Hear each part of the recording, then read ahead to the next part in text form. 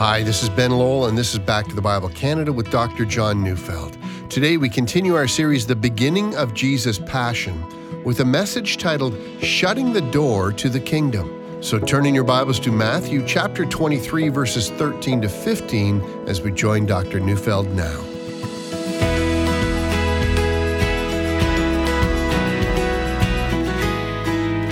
When Jesus began his famous Sermon on the Mount, he started with the words, "Blessed are the poor in spirit, for theirs is the kingdom of heaven."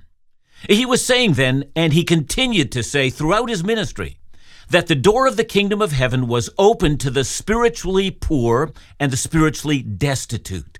The tax collectors, the sinners, the prostitutes, and the demon-possessed were those who had sinned, and all that was required was humility and a declaration of their wretched spiritual condition, and the door of the kingdom of heaven was opened wide. Now, of course, Jesus had more to say. Matthew 11:28, "Come to me all who labor and are heavy laden, and I will give you rest." And that's to say, if the burdened people want rest, they've got to come to Jesus and look to him. The door to the kingdom of heaven is open. But as Jesus said in John chapter 10, he is the door. See, on the one hand, coming into the kingdom of heaven is very difficult, for it demands that, you renounce all that you have and all that you presently trust in. You've got to empty yourself of pride, abandon your confidence in yourself and in all that you've trusted in. Admit your spiritual poverty, your sin. Enter the kingdom of heaven on your knees. But on the other hand, coming into the kingdom of heaven is profoundly easy. It requires no effort at all. Nothing needs to be done but to repent and to believe. It means simply to surrender all to Christ. But that was not the message of the religious teachers of Israel. See, instead of making plain what's required to enter the kingdom of heaven, they made it obscure and hard to understand and even harder to obtain. That was not just true then. It continues to be true now. See, in many religious circles, the way to enter into the reign of God, to come to peace with God, to know that your sins are forgiven, and that an eternity of joy lies before you, that's made so complicated so that untold millions of people will never find their way in. See, some religions teach that one simply can't know if God will accept you, but you must be determined to make your good deeds outweigh your bad deeds. And that's a heavy burden indeed. Some errant forms of the Christian faith, they do teach some good things, but they don't make plain the pathway to God. I read one catechism which had much to say of God as creator and the sustainer of life, and that was good, that was right. But it said nothing of how ruined sinners, the poor in spirit, might know with certainty that their sins are forgiven and that the punishment of their sins was laid on Christ. And I remember years ago now, and it was a Good Friday, and I was preaching, and I was explaining why Christ died.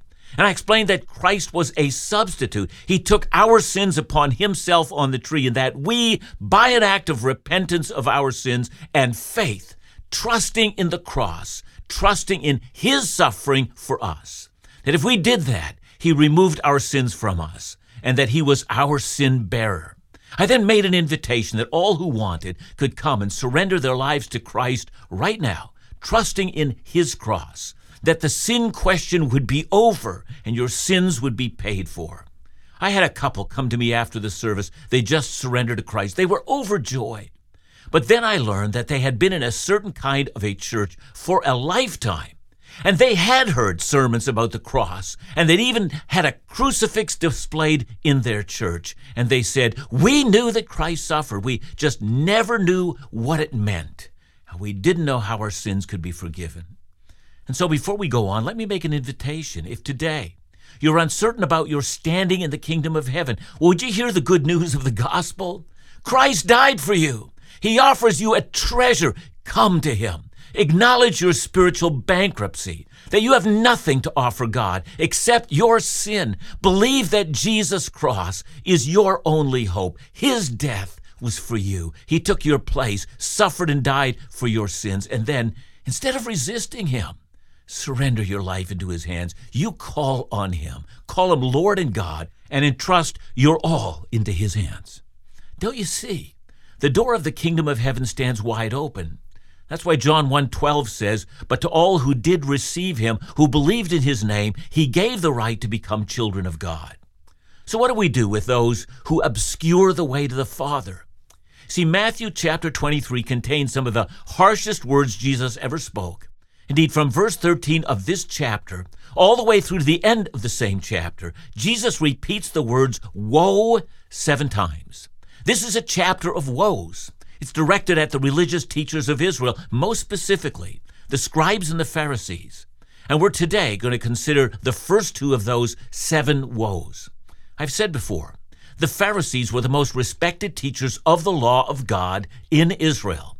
And the scribes, well, they were a subset of that group. They were a specialized group among them. And to these respected religious teachers, Jesus repeats the word woe 7 times. You know, that word woe, well, it's a harsh denunciation.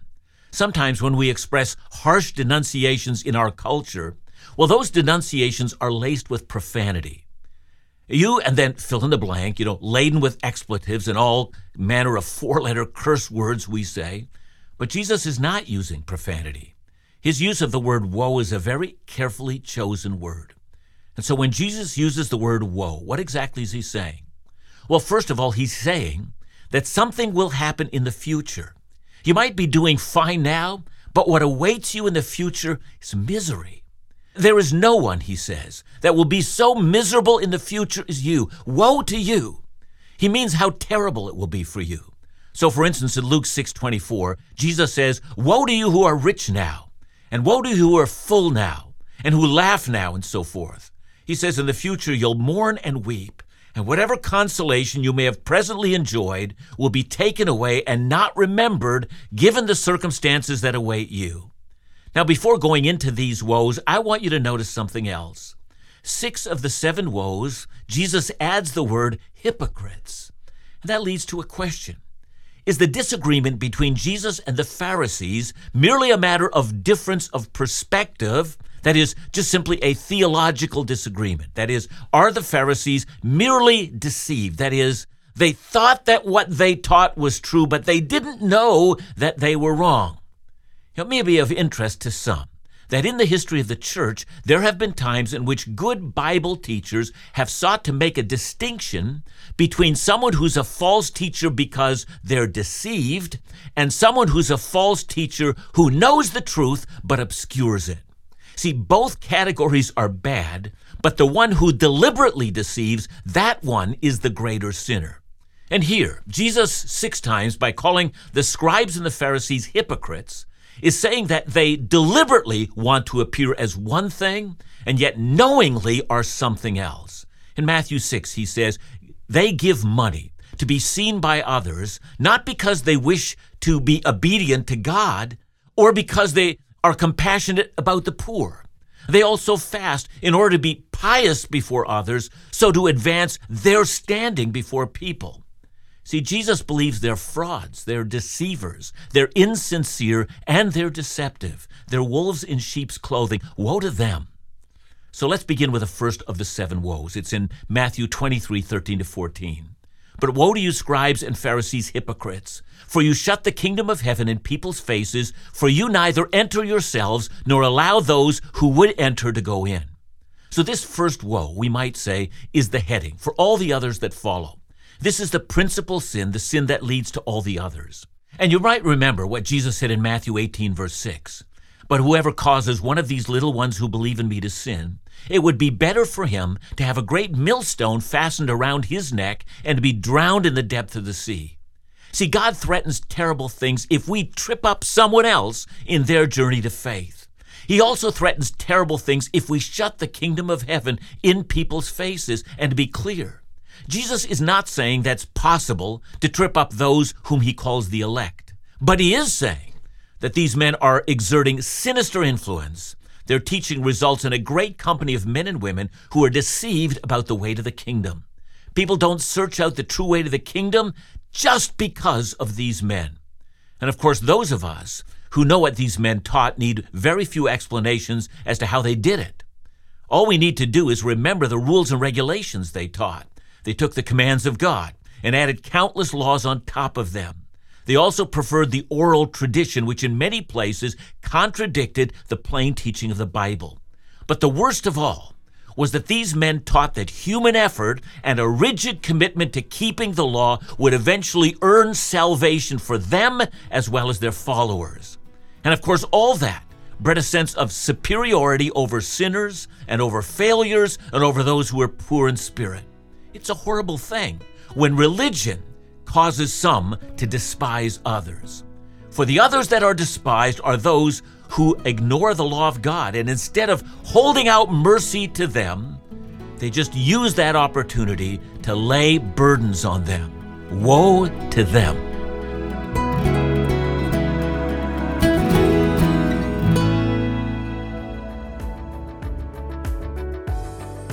We never get tired of hearing how listeners are impacted by the ministries of Back to the Bible Canada.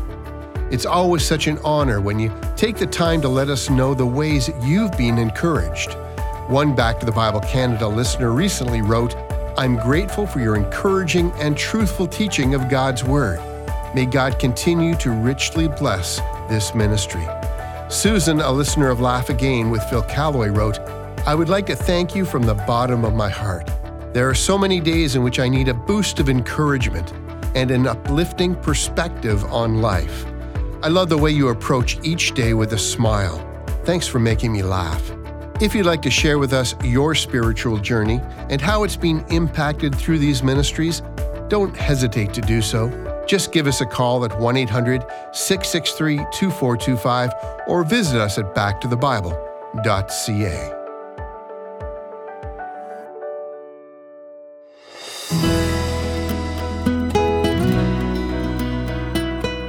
Jesus said that the Pharisees not only closed the door to the kingdom of heaven to others, but they also refused to enter themselves. The humility that is required was more than they could muster. In their eyes, it was better to remain proud of one's own righteousness than to submit to God's righteousness. Think about how this plays out in our own lives. I mean, what happens when we no longer daily repent of sins that we've committed? What happens when we lose a sense that everything we have is because of grace and that we merit nothing? I mean, what happens when we start thinking of our own entitlements rather than marveling that God has treated us as an object of grace? Well, I'll tell you what happens. We'll shut the door of the kingdom of heaven. And when we teach what we practice, we'll also shut the door to others. And when that happens, woe to us, because the anger of God is against those who shut the door to the kingdom. The second woe that Jesus utters goes to the next step. After shutting the door to the kingdom of heaven, the Pharisees have done something else. It's equally despicable. Matthew 23, verse 15. "Woe to you, scribes and Pharisees, hypocrites!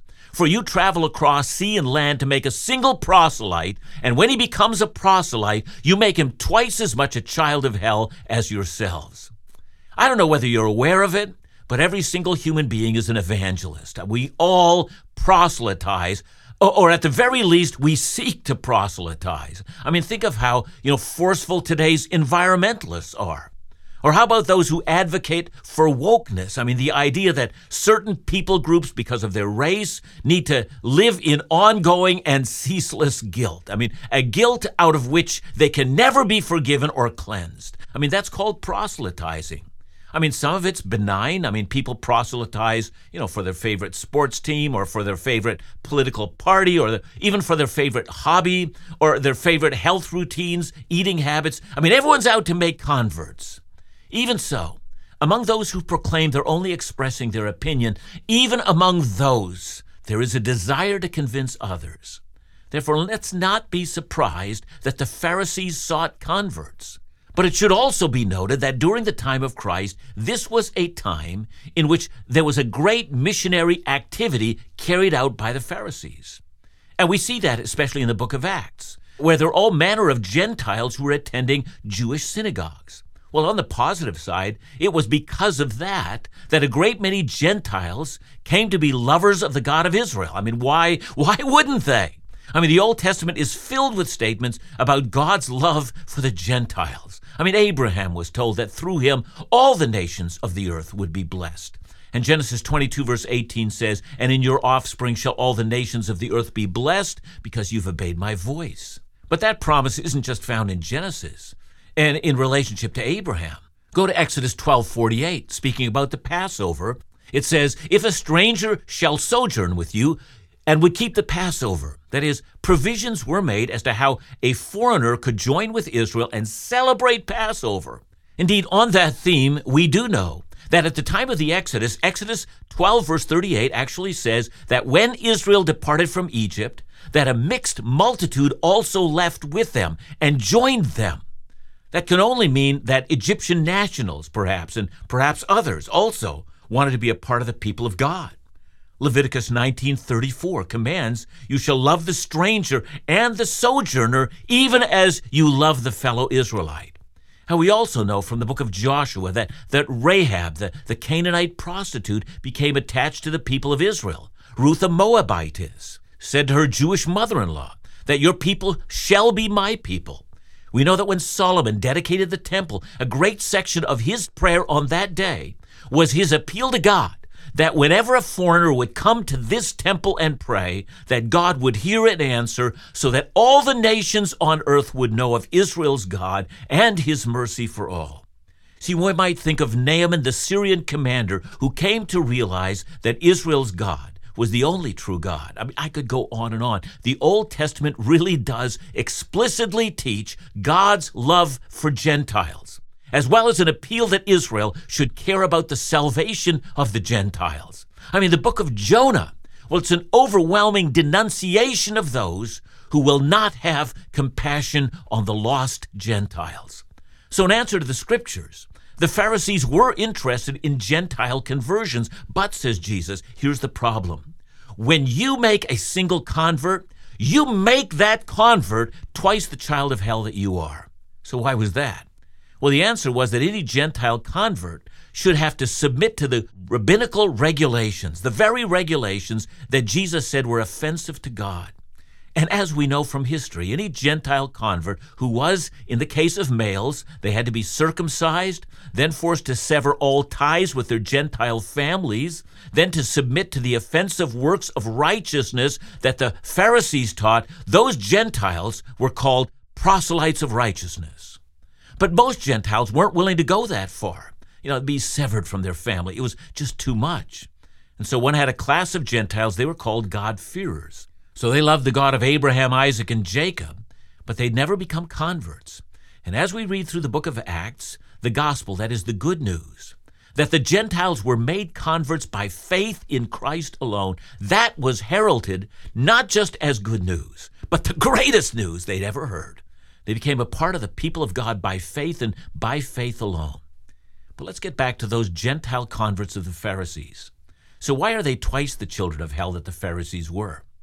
Is that simply rabbinic exaggeration, like saying you might have a log in your eye while you're trying to, pick out a speck in your neighbor's eye? Well, perhaps that's how Jesus was saying it, but I wonder if you've ever met a smoker who became a non-smoker. Sometimes the zeal they have to chastise anyone who smokes is a far greater zeal than anyone who's never smoked. And Jesus is pointing out that the convert to the Pharisaic system is almost beyond redemption. So rabid are they for the heretical Pharisaical gospel. See, I've noticed this about, let's say, Jehovah's Witnesses, a sect that opposes the true gospel. I've observed three types. The first group is the young, that just come out of, J.W. Holmes. I mean, they're a diverse group. They have differing characteristics, and who they are depends a great deal on a whole number of factors. But then there's the aged JW. I mean, those are the people who have pursued works righteousness for a lifetime. And among other things, a great many of this group is simply, tired, weary of a system that makes demands in which points are being collected in heaven, and the burden only grows greater with age. And some in this group can be won just simply through kindness and love and showing genuine concern for them. But then there's another group. That's the recent convert who's come from the outside. That person is often incorrigible, opinionated, loud, unwilling to reason, given to argumentation. See, what a tragedy among the Pharisees. Every convert they made was more resistant to the gospel than any other group. Or how the door of the kingdom of heaven was shut to them. Wherever the Pharisees went, they were creating that kind of a person. Now then, having painted a portrait of a group of men whose job in life was to slam the door of the kingdom of heaven in men and women's faces, Jesus now gives a second woe, and this one clarifies how dangerous these men were. Do you remember the parable of the wheat and the weeds? You'll find the parable in Matthew 13. Jesus said the kingdom of heaven can be compared to a man who sowed good seed in a field, and of course, Jesus is the one who's sowing the good seed. But then, surprisingly, the parable is not about how people respond to the message of Jesus. That parable speaks about a group of individuals who have come to ruin the harvest that Jesus was planting. An enemy comes, says Jesus, and this enemy is the devil, Satan, the Lord of the kingdom of darkness, the Lord of hell. Now, this enemy comes and plants destructive weeds, darnel plants, that tend to tear out good plants. The thing about darnel is that in the initial growth of the plant, it looks very similar to the real thing. And who are the darnel? And the answer is, says Jesus, the sons of the evil one, the sons of the devil. Well, does that surprise you? The devil, in fact, has sons and daughters. So in this stinging denunciation, this sevenfold repetition of woes, Jesus is saying the Pharisees and the scribes, they were the sons of the devil. They had been appointed by the devil to teach a false gospel and to slam the door of salvation in the unwitting faces of many. Now, is that still happening today? You know, the sad truth is, it is. And it might happen by those who teach that some kind of works have to be done in order to earn salvation. Or it might be those who simply teach that you can't believe everything that Jesus teaches, or a number of other things as well. What we need to do is to join with Jesus and resist men and women who shut the door of the kingdom of heaven in men and women's faces. Thanks for your message, John. Now tell me and help me understand, what is it that is possibly so destructive about a works theology? Yeah, a works theology essentially wants to replace God.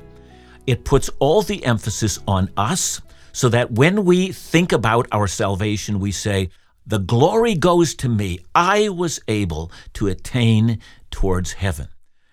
So it wants to rob God of his glory, which is the ultimate evil.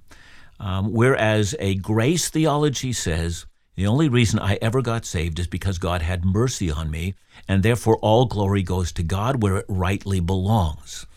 God will not share his glory with us. That's what's wrong with it. Thanks so much, John. And remember to join us again tomorrow as we continue our series, The Beginning of Jesus' Passion, right here on Back to the Bible Canada, Bible teaching you can trust.